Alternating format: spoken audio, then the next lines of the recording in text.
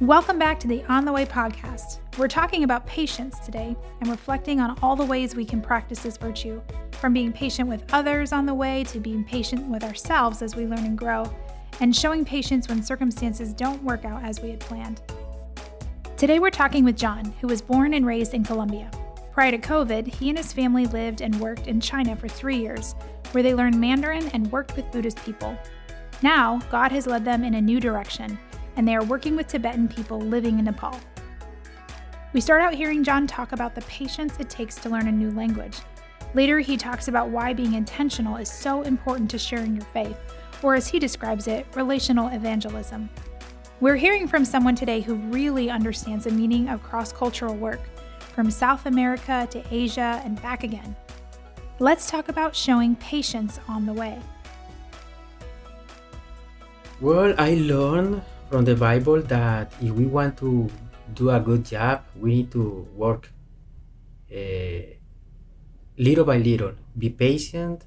Because one thing that I learned from my teachers, from my pastors, that God wants us not only to preach the gospel. Preach the gospel is one of the things that we need to do. But the other thing is make disciples. And if we want to make disciples, we need to be patient. We need to work hard, and it's going to take time. Sometimes it's going to take your money. Sometimes it's going to take many things from you, but you need time to make disciples. And one of the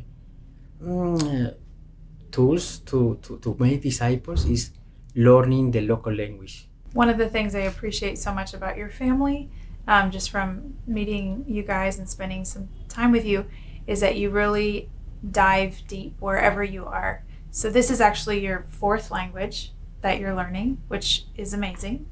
But you're also living intentionally in your neighborhood. And I saw the way that your neighbors come to you and they want to be with you. Can you talk to us a little bit about what you've been doing with the children in your neighborhood and kind of how that is a part of your daily life and what you're noticing there? Yeah, I love God, and we love God, and if we love God, we love another people too, and want them to know about Him, how good He is, and everything. So the way that we learn to work about making disciples is about using relational evangelism, but using relational evangelism is the perfect way, because every day you're going to see your neighbors. Even I go to the same place to buy the fruits. So every day that I go there, I have contact with this person. And every day that I go there, I can talk to him or talk to her and ask her how she's doing. And little by little, my relationship with these people is growing in the way that I always go intentional and how I want to relate with them. We always think if we can make good friends. I think in the future that good friends can open doors that we can share something important that we have to tell them. So that's the way that we relate here. Just making good relationships and being very ready. Because the Bible said that God is going to open doors for us. The Bible said that the Holy Spirit is upon us. So sometimes He just gives us good opportunities and we need to be ready. And that's so beautiful, the connection between your patience, your taking time to study language and really know and understand the people that are around you. It can take people a long time to make a decision to follow Jesus. What role does patience play, and how does the Holy Spirit help you to be patient with people as they're journeying on the way to meet Jesus? When I think about it, I just see in the Bible that Jesus was so patient to start His job, His ministry. Even He started working with these 12 people and He was very patient. And I think we need to know that the relationship with God is a process. No matter where are you from, And that's why I am very focused in, I don't want people just to believe in Jesus. I want people to follow him for the rest of their life. And if I want that, I need to be patient, because they're not going to do it in one day, in 1 week, even in 1 year, in many years. So that's why we need to be patient, that if we work how God asks us to do it, that is very intentional with the people, with our neighborhoods, with our friends, with our family, he is going to work with them. But when I remember how I came to believe in Jesus, it take me a long time, because I was processing many different kind of things. So people need that kind of times many times. So yeah, God is very creative about how can he give us opportunities to do things. And sometimes I think we underestimate the fact that God is working in people's lives, and he is giving them questions that they might have been thinking about for months or years. We don't always know that, and so sometimes I think we feel this pressure to create something, to give an answer before they ask the question. But it's so important to partner with the Holy Spirit, because he knows what they've been asking, he knows what they're going through, and he knows the right moment that he wants to give an answer. And God is using you guys in some pretty creative ways.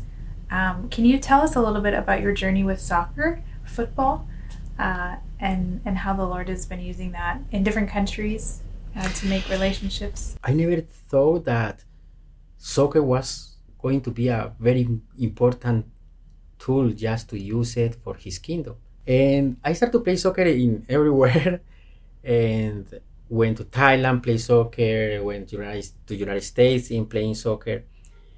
And I remember making a lot of friends. And because I was playing soccer very good, they believed what I have to say. And they wanted me to share my testimony, and many of them, they came to believe in Jesus. So I make disciples using the gift that he gave me when I was a child. And my meaning by that is, we can use everything that he gave us. For that time, I wasn't finished my Bible school. I wasn't a very good preacher. I wasn't a important teacher. No, I was a soccer player, and he used that for people to come to believe in him. God can use our dreams. He can use our talents, our gifts. He can use us no matter who you are. If you cook good, he can use your, food, so you can bless another people. You can talk to him or to her. If you know how to cut hair of the people, go do it. Here in Nepal, we have a soccer club, and we play with the kids. We teach them how to play some things, but we are teaching them values, principles. Many times we don't need to say that it's from the Bible. We just teach them how to love their parents, how to be respectful with the people, how to help the community. All the values that we are teaching them are in the Bible. So a very large percentage of our fellowship in the United States are people from various ethnic backgrounds, speaking many different languages.